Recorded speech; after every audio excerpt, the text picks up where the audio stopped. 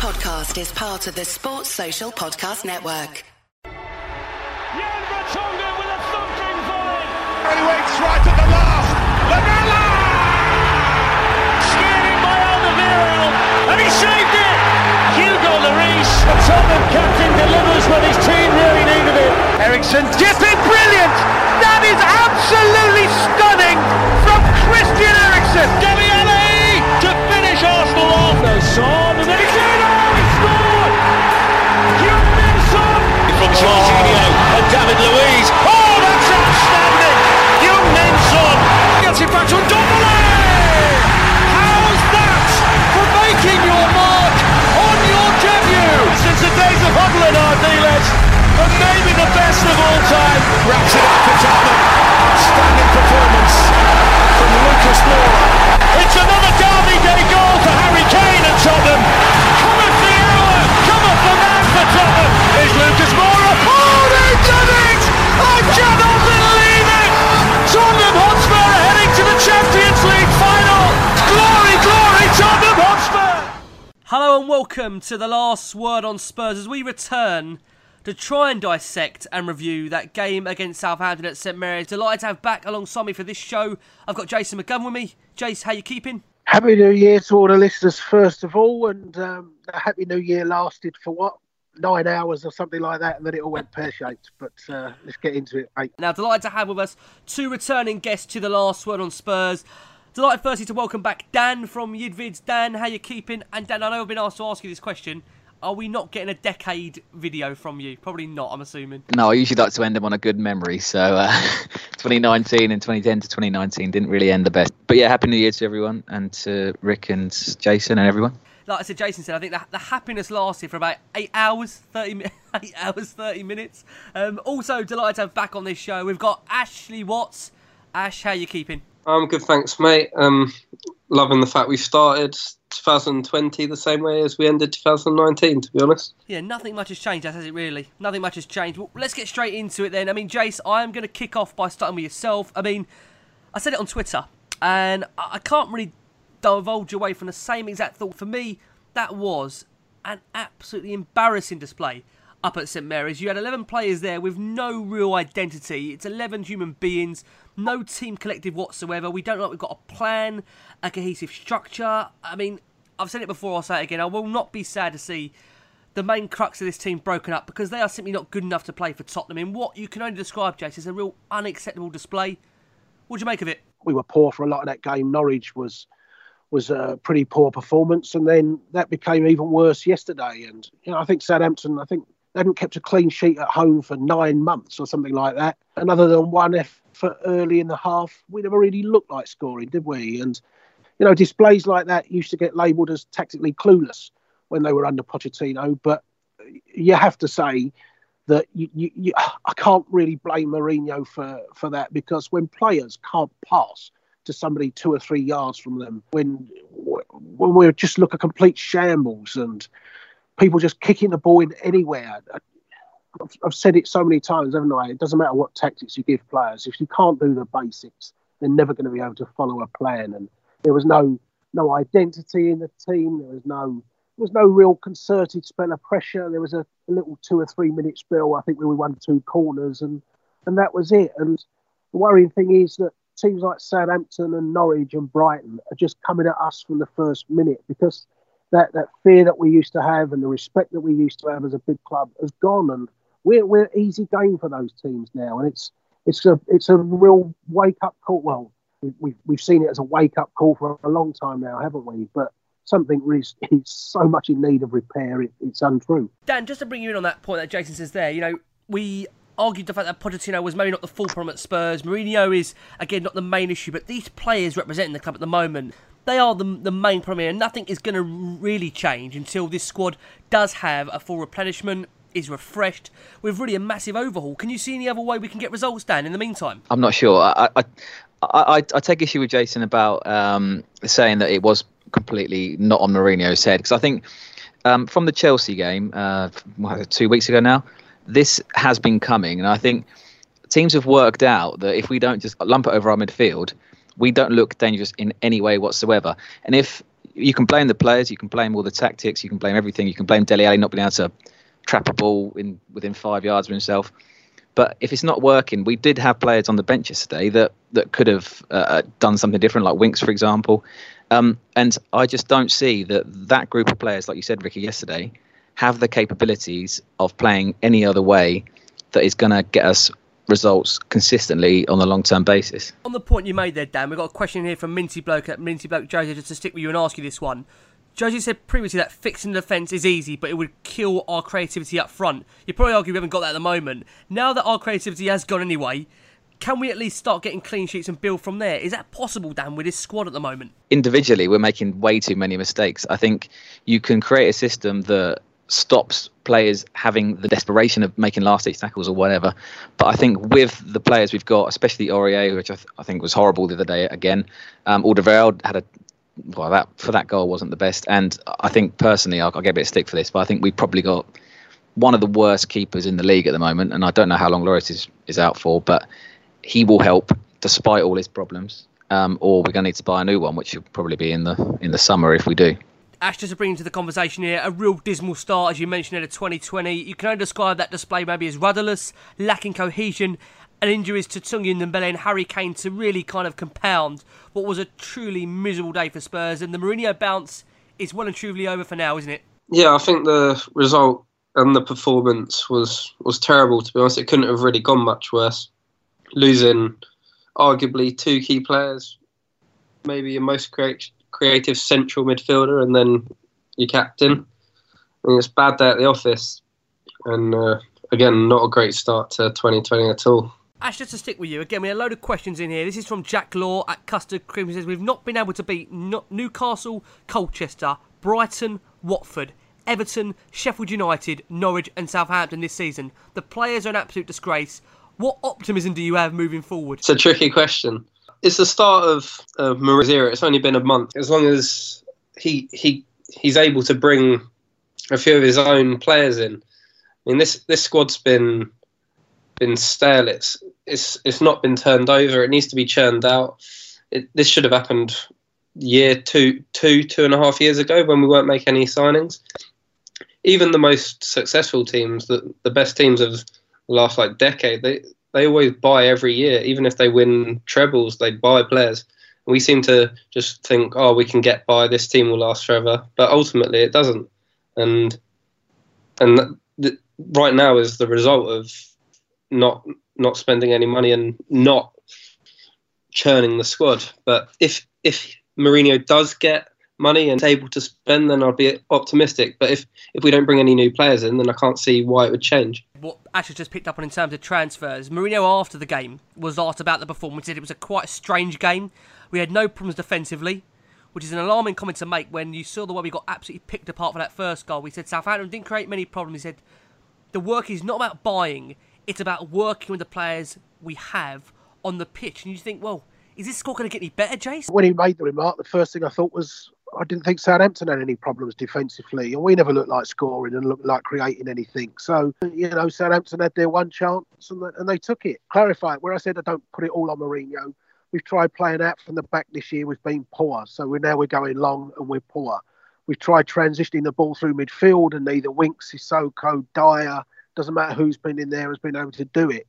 We've tried different shapes and we've looked poor. So, that's what I mean about I don't put it all on Mourinho. And I think if Pochettino was still in charge, we'd still be having these same problems. I think it is that group just looks so broken. It's we know the problems we've got. The team looks so unbalanced. I thought we've tried the new players, haven't we? And Ndombele, it's the same old problem with him. The fitness. Lo Celso looks short of Premier League at the moment. Although I did think when he came on, I thought at least he looked to play. I thought, he didn't have a good game, don't get me wrong, but at least when he got the ball, I thought he looked to pass it, whereas other players just looked like they were kicking it in the general direction of the other ends with no real plan or anything. I look at Sessegnon and I thought he looked like Kieran Trippier at times, that, you got the ball wide and I think, go on then, Sess, show us that pace, show us what we've brought you for. And the ball just came straight inside, almost, I'll take the safe option. And so, all those types of things, we look like there's no belief in the side, there's no confidence in the side, and I can't see any way around it other than fresh blood. That's the thing. As you say, the new manager bounce has gone, and it actually hasn't lasted that long. And those old problems, Jan and Toby look creaking. I'm surprised that Davinson Sanchez wasn't in the side. But it's, you look at it and you think there's no one player in that squad who, if we bring him in, is going to give us this massive lift, is there? So, and even Sonny, I think over this Christmas, he's missed games, and I saw people saying, we missed Sonny yesterday. But, his stupidity made him miss 3 games. So, my annoyance even that Sonny was still there yesterday, because I'm thinking, you should be able to play in this game, but because of your own stupidity, you're not here. So, you can't even absolve him from the blame. And it is new blood that is so badly needed. Jace, like you mentioned there, like we all know, this squad, it does need new blood. And Dan, come over to you. As Jason said there, it needs dismantling. We need a new recruitment plan, starting right in this January window. Because we're just going through the motions at the moment with a squad really with no passion, no fight. Is it now up to Daniel Levy and the ball to save us any hope of Champions League football next season by actually going out and spending in this January window? And if we do, can we bring in players that are going to make an immediate difference, Dan, to really push us towards a Champions League spot? I mean, we're talking about the table at the moment. We're only 4 or 5 points off it. Can this still be rescued this season, Dan? Or do you think at the moment we're far away from a team that could be looking for Champions League football next season? I think it's the hope that kills you, isn't it? I think if you'd have asked me 3 weeks ago before that Chelsea game when we could have beat them and gone fourth, I thought to myself, do you know what, we could be with a shout now. But the last 3 weeks has proved, like I said, like Jason said, how sort of poor we are. My worry about the January transfer window is I wouldn't be surprised if we brought maybe one in. I think it depends on departures as well. But my worry is that the reason Daniel Levy sacked Pochettino and brought in Mourinho so quickly is because he believed that the squad we had was very good as it was. I don't think he thought that this squad was as poor as maybe it was, and that he obviously didn't trust Pochettino to turn it round.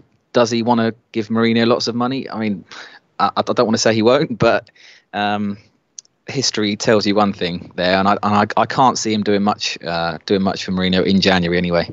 I think maybe he might look at it into the summer, but like I say, that might be too late, and we might be out of the top 4. It's difficult, Dan, from what you say there, to really know what our intentions are in January. Mourinho's playing it down. You would say he's rightly playing it down because you have to keep your cards close to your chest, especially when if clubs know you've got money to spend.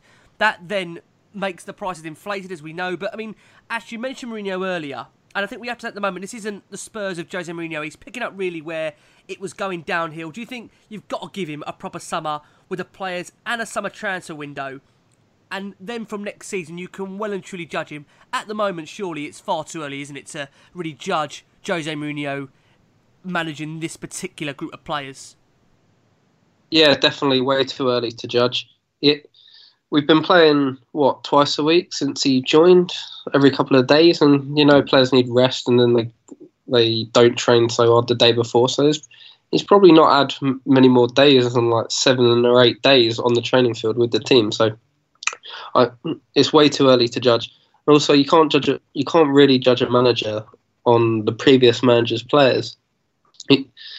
He'll want to implement his style. We can see that he's trying, but you can't implement a style with players who aren't fit for the style. So until you kind of have to give a manager really 2 transfer windows and about a year's worth of working with the team to really see a dramatic difference, and then you can judge him. But I wouldn't say I'll be able to judge him until about this time next year. And if we're in the same position, then obviously we'll be having different conversations. We will be, won't we? It's just the nature of the fact that you can't go for some of the results we've had. I mean, Jace, just to kind of pick it up, over this Christmas period, 4 points in 4 games. And you look at Brighton, Norwich, Southampton, no disrespect to any of those teams, but that is woeful. We should be winning those games. Add to that the fact that this season, as I mentioned earlier, we couldn't beat Newcastle, Colchester, Brighton, Watford, Everton, Sheffield United, and now Norwich and Southampton. You'd be delusional to think at the moment top 4 is a cast iron certainty with this squad. It's a disgrace of a season so far, isn't it? Let's be honest about it. And we're just lucky that all the teams around us have so far underperformed, bar Leicester, you'd say, to some degree. suppose you can't write our hopes off. And you think, however bad we've been, and my God, we've been bad. We're sitting there, what, fifth or sixth is it today? I can't remember what it is. And you look at those games yesterday, and you know, we talk about what Spursy results are, and you think Chelsea have gone to Tottenham and won, they've gone to Arsenal and won, but they lose at home to Southampton and draw with Brighton. You know, Man United failed in their game, and you think they had an easy away game last night.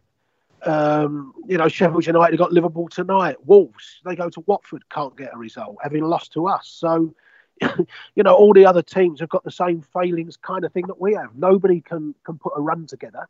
And you just think, if he can, you know, I said a few weeks ago, I couldn't see us finishing in the top 4, but if he can make a few tweaks and you can just put a run together, you actually think the top 4 should be quite easy, because no side is really putting that run together. But the problem is you can't see us putting a run of, say, 8 wins in 10 games together. And that's, you know, Liverpool, let's be fair about it, Liverpool at home is our next Premier League game. I don't think any of the 4 of us think we can win that game, let's be honest. Not unless we've been on 15 bottles of vodka tonight, when we think we can win that game. We might be running this podcast, though, Jace. We might be on 15 bottles.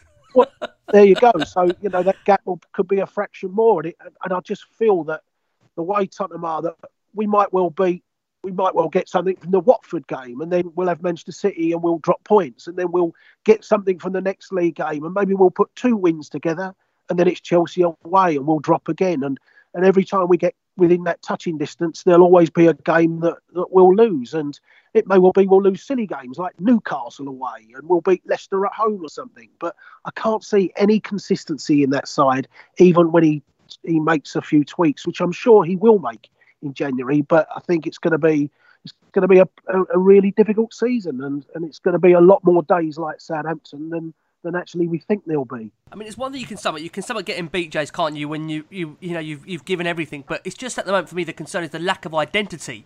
We don't seem to have any kind of play with structure, or as I mentioned earlier, any cohesive plan with his squad. And just to kind of revert back to the team lineup for this one, Dan, we saw Tanguy Ndombele, Ryan Sessegnon keep their place in Jose Mourinho's side, with Sissoko returning to the heart of the Spurs midfield following suspension alongside Christian Eriksen.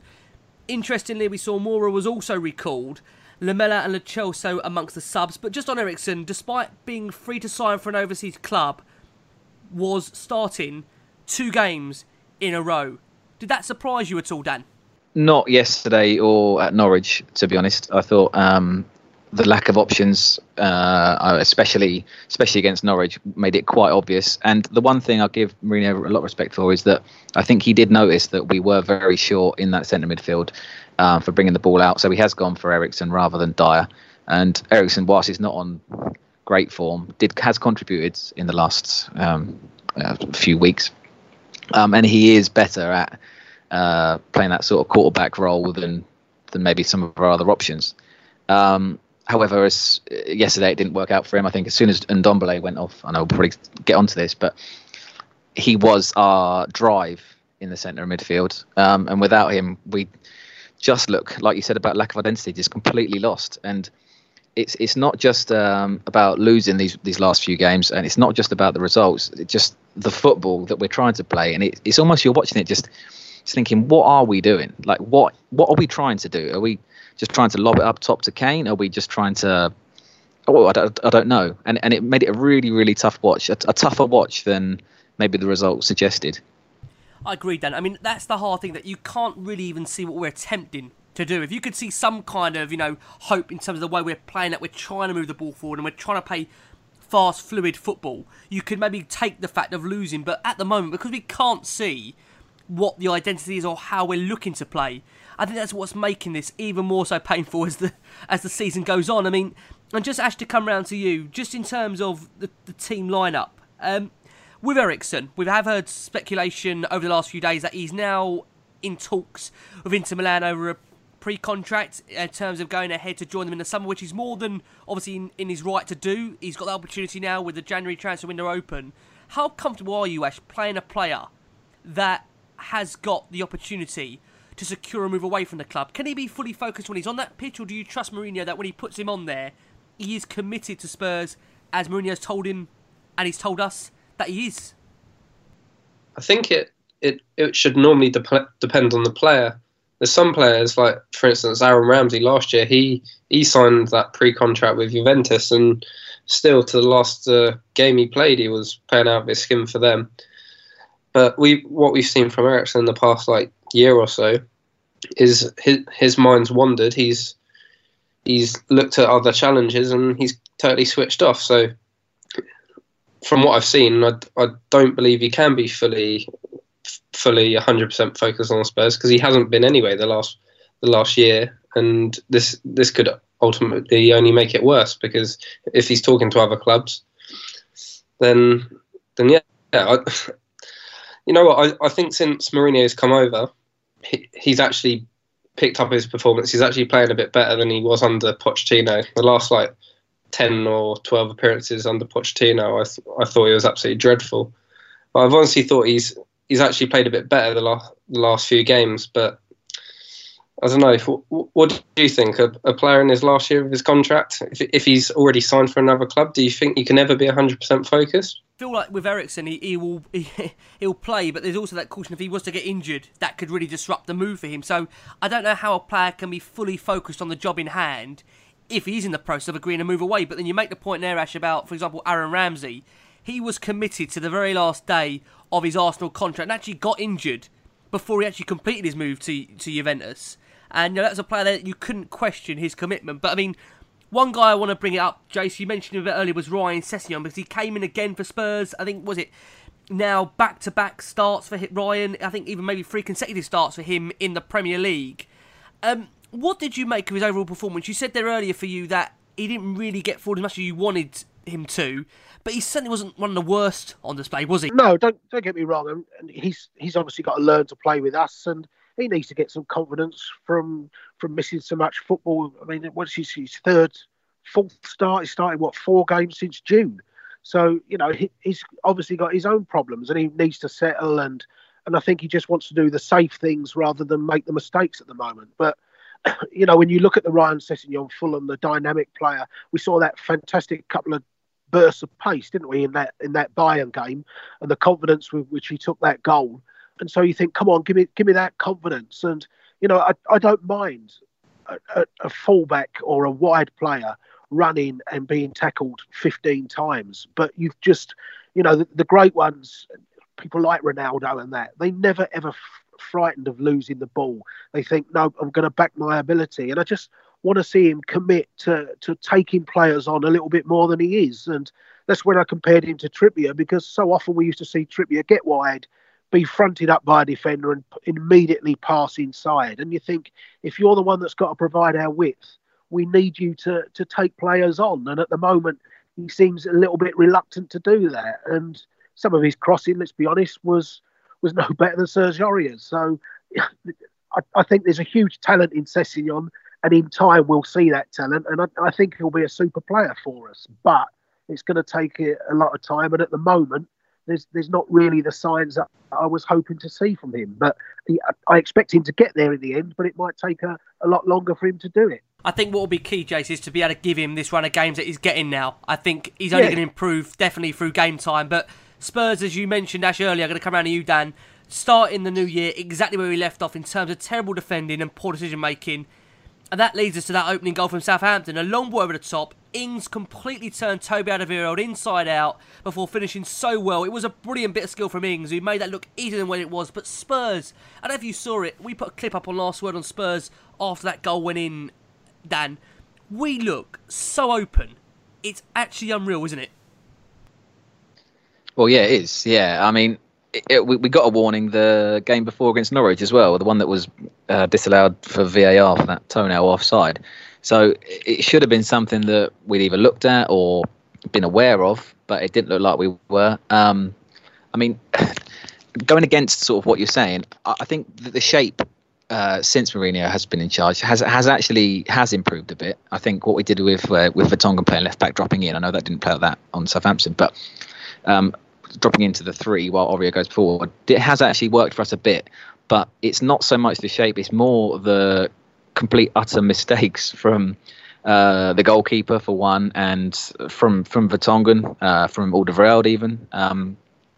2 players obviously getting a bit older. it needs to stop. I don't know whether it's a lack of concentration or whether it's a lack of confidence or what, but it's becoming way too regular an occurrence. And that's just to bring you into that. I mean, Alderweireld, as we said, turned completely inside out by Redmond early on, and then got turned again by Ings for the opener. You know, at the moment, Alderweireld, does it worry you? He signed that new contract, and I think a lot of us were delighted to see Alderweireld pen, his future really to Tottenham. Signing that new contract does take him really towards, the end of his playing days, if you're going to be honest about it, because pace-wise, 2 or 3 years' time, what he's got left at the moment will probably go. Are you concerned, man, by Alderweireld's form? Yes and no. I mean, he hasn't got the full-backs beside him, which he used to have, which made us so strong. And I don't particularly think the midfield covering in front of him is particularly strong either. So I think even Virgil van Dijk would struggle in our defence because he's literally trying to cover the left, cover the right, cover the middle. Oh dear. So, until we've got a set, and the thing is, he's playing with different partners every week. The fullbacks change, the midfield change. You look at a team like Liverpool; they play the same back four and pretty much the same three every week. So until we've got a settled side with actual fullbacks that can defend and an actual central defensive midfielder that can defend, then again you can't really judge him because at the back he's a world-class defender, and he's proved that the last 5-6 seasons he's played in Champions League finals. He is a world-class defender, but the players around him just aren't up to scratch. I mean, you can't get away from that. At the moment, the players around him are maybe having a massive impact on his form, but just in terms of goals conceded now for Tottenham, 12 months ago against Cardiff City was the last time Spurs kept a clean sheet away in the Premier League, and since then we've conceded 31 goals in 18 domestic away matches. And if you even go further than that, we've only managed now 1 clean sheet in all the 11 matches which Jose Mourinho has managed the club so far, and like I said, 18 goals conceded, which is the most of any top-flight side during this period. And Jace, I mean, just on Alderweireld, let's be honest about it, he's nowhere near his usual best. And just to pick up on the point Ash says there, how much do you put it down on the fact that confidence is so low in that backline where players are prone to making mistakes? Is it easy to say that, do you think, to some degree? It's a combination of a lot of things. As Ash said, there's players alongside him that aren't playing well. We're not protecting the zone. We're making stupid mistakes, giving the ball away so easily in midfield. And I think it's a combination of all things. And it's very hard for any of those players to have any confidence. I think if you took Toby out and put Davinson Sanchez in there, would we look any better? No. I think if you took Jan out and you put Danny Rose in there, would we look any better? No. We've tried a defensive midfield player in there in Eric Dyer. It hasn't worked. We've tried Harry Winks in there. It hasn't worked. And it seems, just a malaise right across the team. I mean, if you sat there and you honestly, forget that it's Liverpool. If you wrote down and said, right, who's guaranteed to start the next Premier League game? Doesn't matter who the opponent is. Who do you want to start the next Premier League game? Write down who's in form. I tell you what, you're going to have a hell of a lot of empty spaces on that team sheet, aren't you? And you're just kind of hoping that those players play well, but there's not a single player in that team that you could really say is in great form. We saw Dele come back to form early on, but if you actually look at it, apart from the goal against Brighton, I didn't think he had a great game. I thought he was pretty average at Norwich. I thought he conceded the ball so often yesterday, really sloppy, got back to his old tantrum type of ways. I saw him kick the post at the end when Aurier overhit a cross, and I thought, well, Dele, every time the ball's got into you, you've given it away today. So don't ever go at Aurier's cross. And, he's another one who's out of form. Harry's not on the best of form. Sonny's got himself suspended. Lucas Moura's running up blind alleys again. Who really can you put your fingers on and say he deserves to be in that side at the moment? And be honest with yourself, there's nobody, is there? So that manifests itself through the whole team performance. About a year ago, maybe 2 years ago, every Spurs player was interviewed about their best player, most important player at Spurs. Who did they all name? Or Moussa Dembele, wasn't it? When was since Moussa Dembele left, how many Premier League clean sheets do you think we have away from? None. Yeah. Zero. So that just shows the importance of having someone in the middle of the park who's willing to play the ball forward, but also to put a shift in and cover the defence. The thing was, Ash, we could have written the team down. You knew it was Walker and Rose. You knew it was Toby and Jan. You knew it was Wanyama's such a massive miss, as well as Moussa Dembele. You knew Eriksen was going to play. You knew Dele was going to play. You knew Kane was up front. And really, it was a case of, well, will it be at that stage? Is it Lamela or is it Son? And that was really the only choice, wasn't it, to choose the strongest team. Now, as I say, if you write it down, Harry gets in by the fact he's Harry Kane and we got no other striker. But beyond that, you really struggle to write down who is our strongest team now. No, agreed, absolutely. Dan, I want to ask you about Jan Vertonghen's form, because, I mean, let's be honest about it, the pairing of Toby and Jan, that's been a formidable pairing for both the club and country for many years, with a great understanding between each other. But at the moment, Dan, they look like they're just finished as a partnership, and they can't play together anymore. It's just mistake after mistake. And we saw Vertonghen with, Jack Stevens' long ball that went over his head for the opener. He should have done a lot better to defend Stuart Armstrong's cross that saw Redmond's shot deflected over.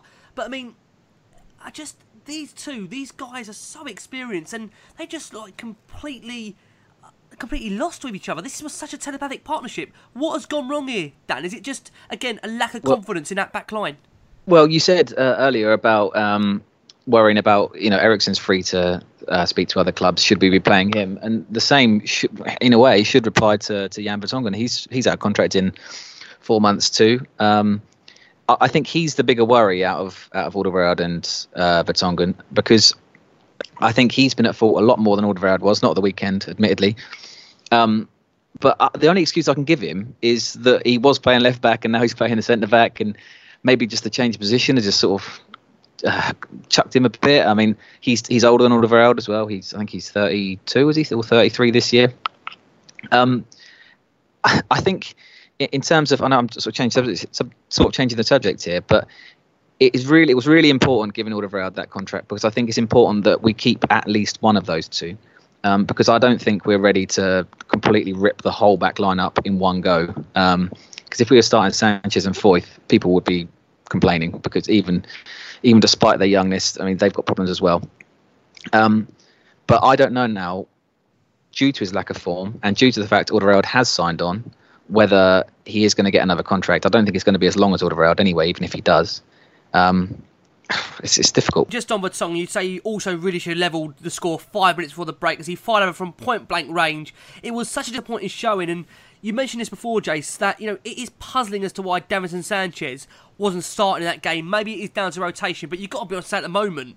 It might be an unpopular opinion amongst some, but Sanchez has probably been Spurs' best defender in periods this season. They've not, listen, don't get me wrong, no one's outshone anyone, but at the moment, I feel more comfortable with Sanchez in there defensively than Alderweireld and Vertonghen. And that says everything about how low those guys have fallen. It does. I think you're right. Davinson Sanchez is probably our best defender at the moment, but there's still major issues with Davinson Sanchez when he has the ball at his feet and things like that. But don't get me wrong, I'd sooner see Davinson Sanchez. But, like I alluded to earlier, I remember when Jan was out the side earlier in the year, and we conceded some really soft goals when Davinson Sanchez was at fault. And we were all saying, well, if Jan plays, we don't concede those goals. But Jan's come back and we're still conceding those goals. And this is the problem. It doesn't seem to be any combination anywhere on that pitch that solves our problems at the moment. Even I'm not a Gazzaniga fan. And, talking about Gazzaniga being a poor goalkeeper, we've had Hugo making the monumental cock up at Brighton and trying to dribble outside of his box against Southampton. So, it doesn't seem to matter who takes that field at the moment. There's just so many mistakes and so many flaws in them, and nothing we seem to do seems to be able to fix the problem. And all you can say is, I look at it and I think, how the hell are we 6th in the Premier League? Because it shows you don't have to fix it that much actually to grab 4th spot, does it? Because, I mean, we look a side that should be 6th from the bottom, not 6th from the top. And you look at it and you think, how much worse can we get? And yet we're still 6th. It's ridiculous. It's even more crazy, Jace, when you think that we're 18 points worse off than this stage last season in the Premier League after 21 games played. I mean, that's just incredible. And we've now, like I say, in terms of the conceding of goals, 18 in successive away league games, the longest top-flight run without a clean sheet between April 1976 to April 1977. I think in that season, we got relegated. Now, I'm not predicting that, but, I mean, something has to change defensively. If you'd have said we'll be 18 points worse off and we still wouldn't have kept a clean sheet away, and we'd have, you would not say we'd be 6th in the Premier League. You would expect us to be in the bottom 3 or 4 with stats like that. You think, how can we be 18 points worse off and be 6th? I mean, that's just crazy, isn't it? Beyond belief. It's beyond belief to think we're 18 points worse off, but yet we're 6th in the Premier League. I'm not too far off the top 4. And like you said there, a few tweaks, maybe, just maybe, the season in terms of the top 4 is still salvageable. But on Vertonghen, you mentioned a very interesting point, Dan, in terms of his contract. And, the fact that he's free to talk to other clubs. Because there's a horrendous stat that Vertonghen lost possession 33 times in just that one game against Southampton. That's an absolute crazy stat. How do you lose possession 33 times? But what we're going to do, we are going to go for a very quick break. And when we return, we are going to discuss Mourinho's antics, Ndombele's fitness, Harry Kane's hamstring, and also look ahead to Middlesbrough to come in the FA Cup. Do not go anywhere. We are going to be back after this very short break. Hello and welcome back to The Last Word on Spurs, and we're going to discuss Tanguy Ndombele. At the moment, no news as we stand here. We're recording on Thursday. We haven't heard anything in terms of injury and long-term what Ndombele's situation is looking like. But, I mean, Ash, just to talk about Ndombele's impact on that game, for up to 25 minutes, he was undoubtedly Spurs' best player on the park. Looked absolutely brilliant the way he moved the ball. But for someone who's so talented, at the moment, Ash, he seems to be so injury-prone. How much is that of a concern when you spend 65 million on a player and he's been here since, June? We've got him in early so he can adapt to the Premier League, but at the moment, it's becoming a massive, massive concern for Spurs, isn't it? Yeah, I just want to start by saying that every time he plays, he looks $1 million. I always feel much happier when I see him on the team sheet. He's one of those who can glide past the player, and he's actually got a ball as well. But the injuries, they are worrying.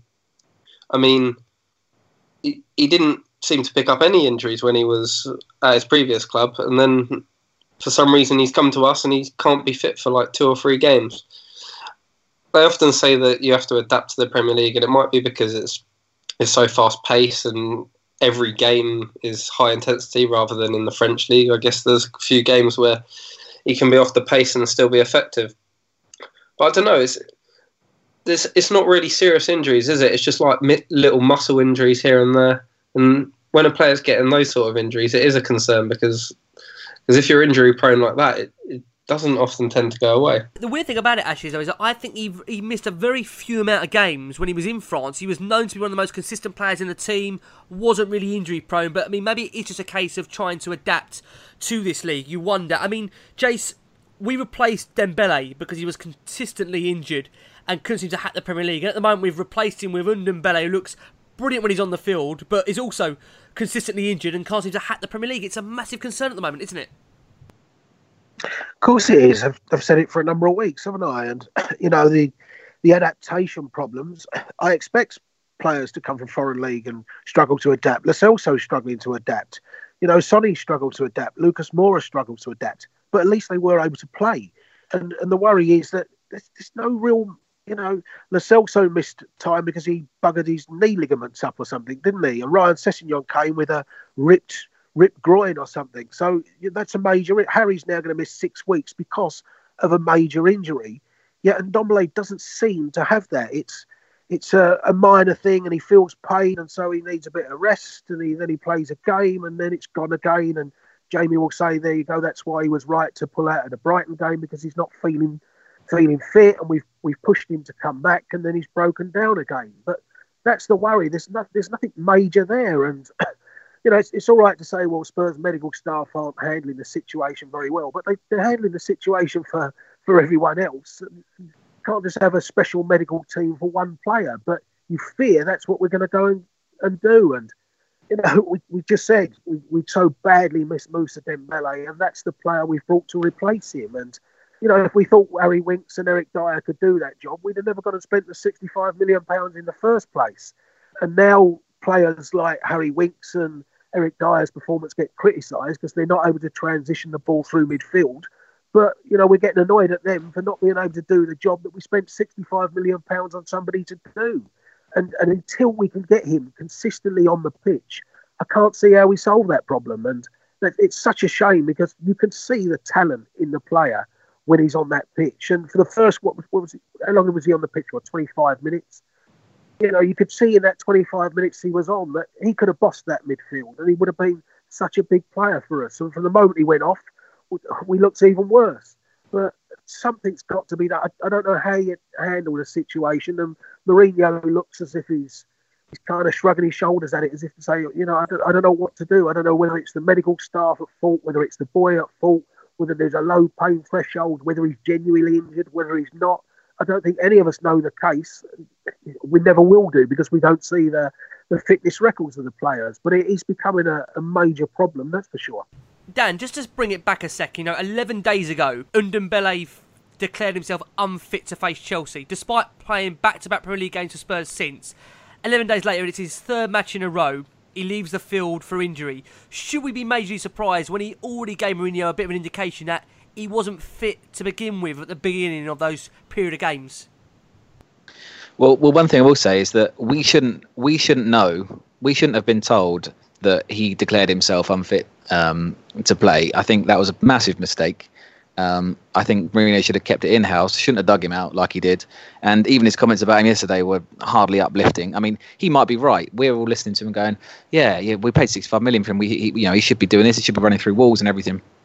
But keep it in-house, because now he looks a bit stupid because he declared himself unfit. And like you said, 2 games later, 90 minutes and then 25 minutes 5 days later or whatever it was, he's broke down with what he was worried about. So it didn't need to happen. It's been blown up into something much worse than it actually maybe is. It's devastating for us because I think, like everyone said, he was the best player on the pitch, I think, against Norwich.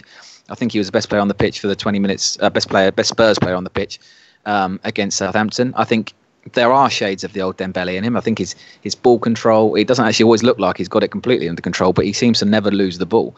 And like Ash said, he's got a great pass on him as well. But I just think, I don't know how long he's going to be out. Hopefully it's just a short-term thing. But he needs to be managed better. I think that comes from Mourinho and potentially from the medical staff. I mean, just to bring into this conversation, Ash, how concerned are you by Mourinho's criticism of him publicly when he says he's always injured? He's injured, he plays one match, the next week he's injured again, he then plays another match. We are full of hope, and this is since the beginning of the season. Of course, it's a concern. You think you have a player, you think the player is an evolution process. He plays very well against Norwich. You think today he's ready for it, and he's not ready for it. I cannot say much more than it because it's a situation that comes from the beginning of the season. I mean, would you rather, Ash, that we don't hear this? And because it is so played out publicly, when you see Mourinho's track record with established, well-known players, players I look back only recently, someone like Paul Pogba at Man United, where, let's be honest about it, he was the star. The same as Ndombele at the moment, you would say, from the outside looking in, he is the real star of this Spurs team. Do you concern yourself that this could all be going exactly the same way as he did with Pogba, and it's going to really, really dismantle the club? Because we need Ndombele. He's a massive asset to this football club, isn't he, if we can keep him fit? Yeah, you can look at it in a couple of ways, really. Every club Mourinho goes to, he kind of finds a scapegoat who he outs in public. I don't really know why, and I don't really know what effect it has, because it can never really have a positive one, because the player's just going to get annoyed. But then ultimately he might be frustrated because of what he's seen with Ndombele when he plays. He probably knows how important he is to the team, especially at the moment when, let's face it, we're not exactly we haven't exactly got loads of options in midfield. So he probably wants to be playing him all the time, and he knows that we're a much better team with him. So he might just be frustrated and call him out in public, trying to get him to, I don't know. You can't get him to become fit, but try and get him involved in a few more games.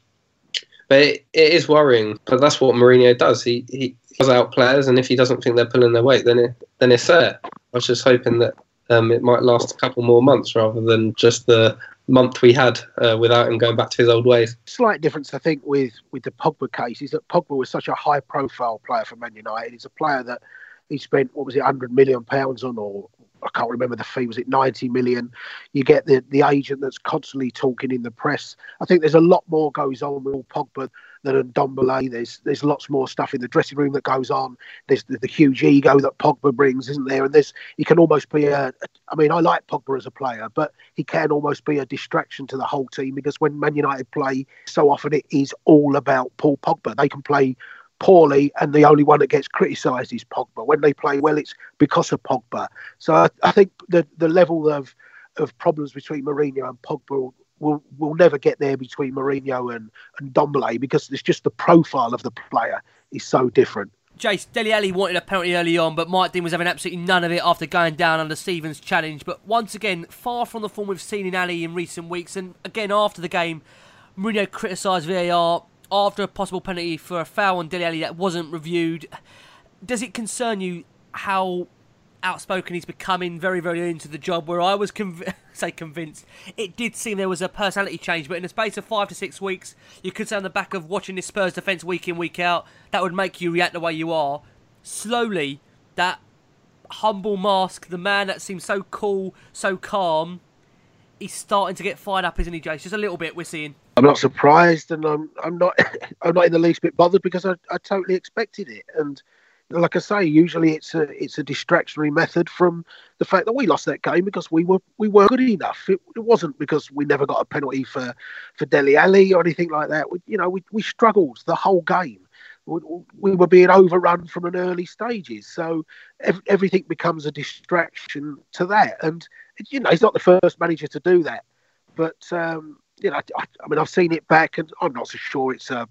I didn't sit there and jump out and think that's 100% penalty. It might have been, it might not have been. It was one of those incidents that Spurs fans will say, "Oh, that's a nailed-on penalty."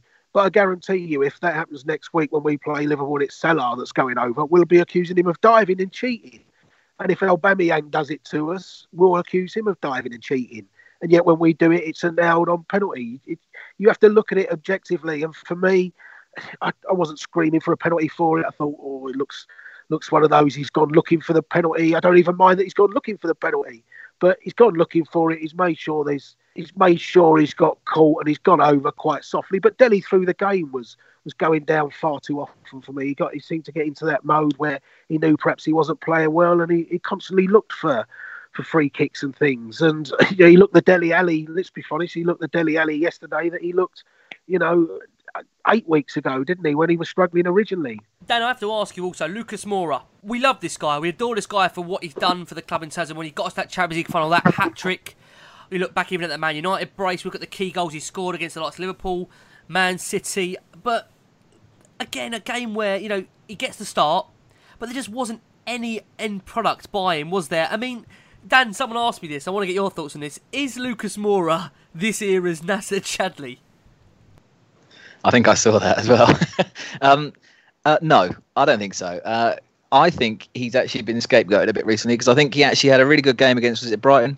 He was one of the few that sort of dragged us back into the game, and we eventually went on to win it. Do I think he's one of the best players in the world? No. Do I think he could be better? Yes. But I think, like we talked about earlier, Dele Alli was one of the bigger offenders yesterday, and not really people have said much about him. I don't know whether it's the system that isn't suiting him. I think he needs to definitely stay wider for longer rather than drifting into the middle and getting in everyone's way. But I still think there's a player there. I think he's technically very good. Sometimes he just doesn't really come off for him. Ash, in your thoughts on Lucas Moura? Because there's no doubt, Ash, there's a talent there, and we've seen it on many occasions. But what we haven't seen, Ash, is it consistently. Can Mourinho bring that to his game? He can, and what I've seen of Lucas Moura, he's a great player. You don't play for PSG because you're a poor player, but the consistency, that's an issue with those sort of players. They blow hot and cold. You can go through a run of form with like 3 or 4 games where they score loads of goals, but when they're not scoring and not contributing to the team, you think, what does he bring? And you do have to question whether or not he is better as some sort of like an impact sub. With the pace he has against like a team with tired legs, then he's unbelievable. But if you're playing him in a team and you're looking to break down and he's sitting deep, not giving him any space in behind, then has he got the creativity? I think that's the key. It's not so much as an impact sub. It's the type of opponent, and the goals, the great games that he's had, and scoring at Old Trafford and scoring at Anfield and scoring at the Nou Camp and things. None of those teams will sit back, will they, with 10 men behind the ball, in the same way that once Southampton got their goal, they just did it and gave niggly fouls away. They'll continue; those sides will continue to play football at you, so you'll have that space to try and exploit. And it's when he's got that space to exploit. I mean, even Ajax in the semi, they didn't sit on a 2-0 lead, did they? They were quite happy to keep coming at us. And so he's able to benefit from that. And I think it's, it wouldn't surprise me if he actually has a good game against Liverpool, because they won't come and defend for 90 minutes. They'll bomb on at us and keep attacking us. And so I can think he'll have a good game. The problem seems to be that then we'll go to Watford and they'll make it extremely hard, get people behind the ball, and that's when he'll struggle again. Talking about creativity, I want to ask you about Giovanni Lo Celso. You brought him up earlier. I mean, he entered the fray early following Ndombele's injury, but he just couldn't really influence the game, despite, I will say, he was trying to make things happen. One of the very few players I think that really put himself about. Do you think he'll be a success in the Premier League, or again, is it very too early to make that judgment at the moment? I think it's too early. He may well, the more he plays, I can see him having a good half hour in a game, and then one week he'll have a very good game, and then the next week he'll be anonymous. And I think that's the type of way that players are in their first season. Like I said, he certainly didn't have a great game by any means, and there wasn't much he did do. But I did feel like he was looking to pass. He was looking to try and create things. And okay, it didn't necessarily work, but when so many of the others just seemed to be hoofing the ball in any direction, I thought I could see what he was trying to do at least. So I might have given him a 5 out of 10 type of thing. He certainly wasn't a great game, but at least he was trying to do things. Do we reckon that Mourinho wants to keep him? Well, I suppose if Eriksen goes, then he may in this window he may well have to rely on him more. But I get the feeling he'd sooner not have to go and cart that money out. But then, are we really going to have a £14 million loan player? And if we get in that top four, you've got to keep him anyway. So, again, it's man management, isn't it? We've got to find a way to get him settled into that side and make him feel like he's an important player. Ash, I want to ask you a question. We've got one in here from Dave Ellis at fullback03 who says, I understand the defensive issues, but our lack of creativity is the real worry at the moment. The likes of Lo Celso, Dele, Moura, Eriksen have provided absolutely nothing. How can Mourinho get these midfield players working?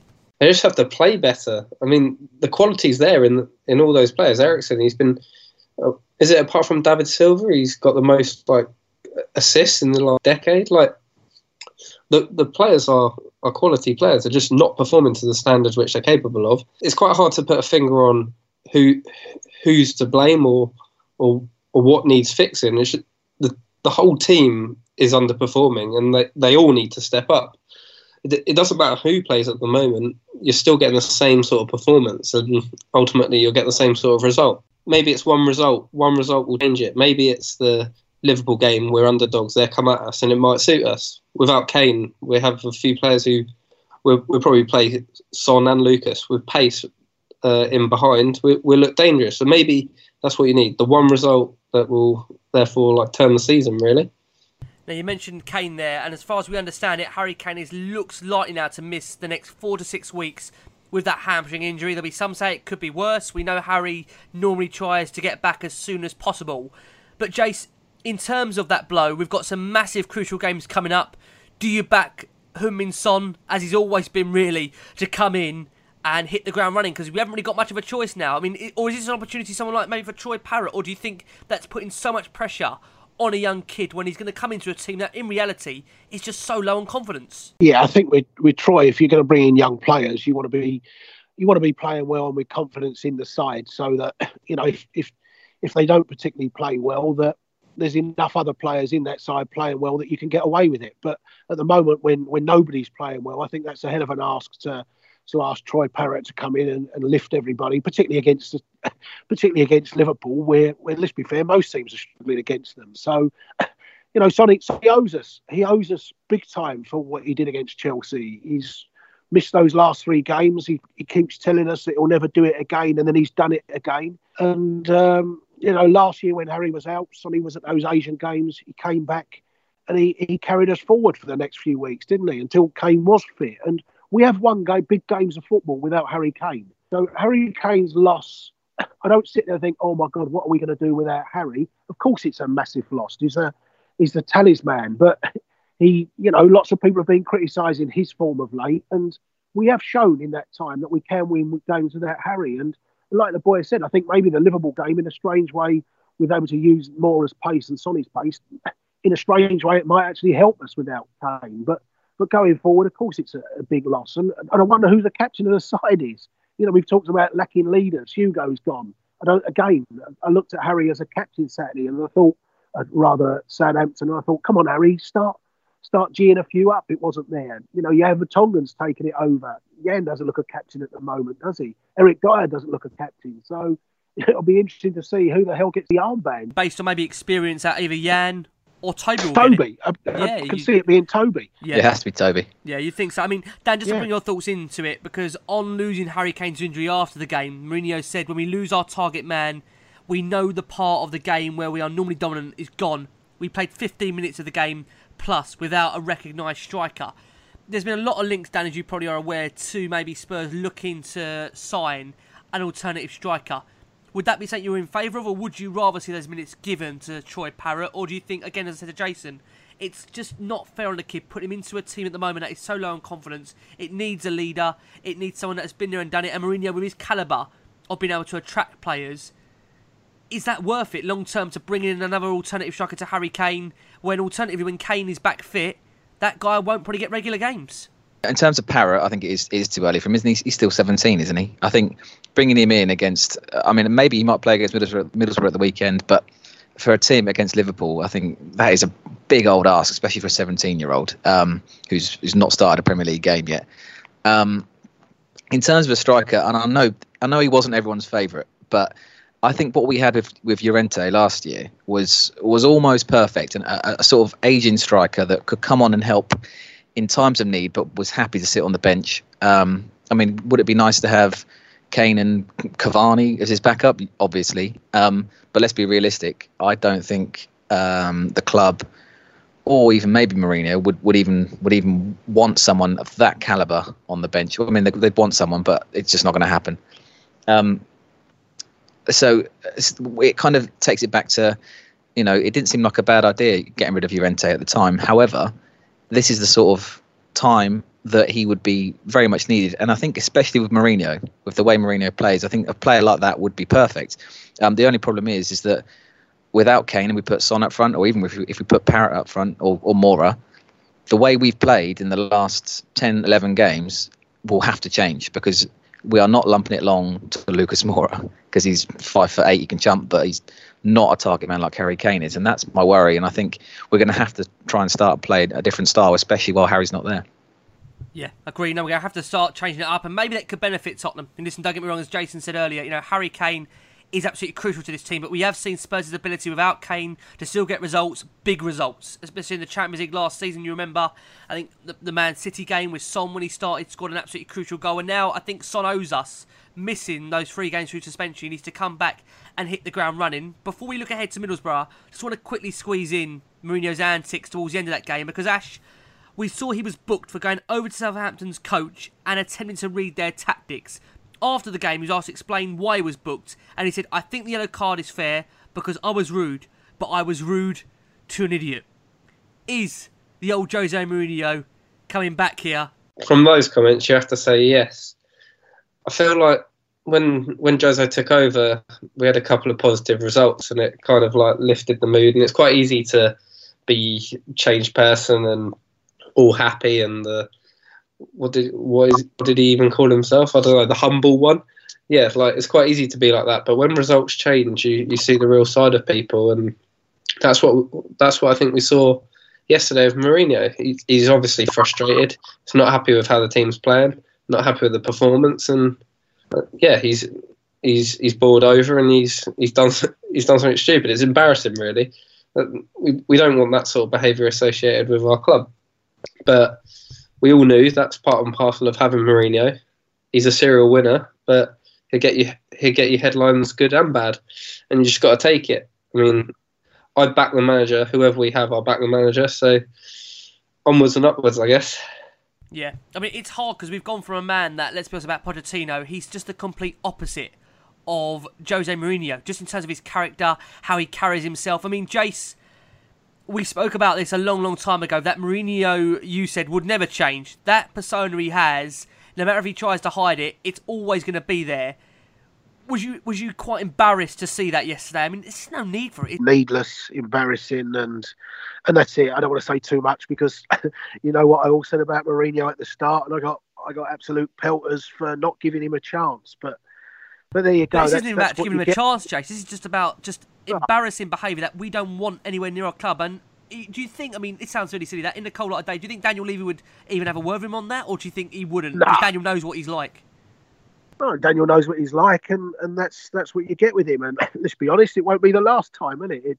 It'll happen again. And I think, as Ash just said, the frustrations in him at the performances and things come out in that way. And he can either go absolutely mad at the players in public, which he won't do, apart from maybe the little bit of Ndombele, or it shows up in another way, and that's the way it shows up in him. But you know, deep frustration is probably the root of, and I can understand why he's frustrated, but there was just no need to do what he did. And even the comment that he made about ball boys, you know, he praised our own ball boy for reading the game, and he's criticising Southampton's for reading the game. Yes, they're going to slow the game up, and you know what? If we're 1-0 up against Liverpool next Saturday, you see if our balls are rushing to get the ball back on, or whether he's had a word with them to say slow it down. So, you know, he cries wolf too often, and we know that happens with him. We are going to go for one very final quick break, and when we return, we discuss Tottenham Hotspur's start to their FA Cup journey against Middlesbrough on Sunday.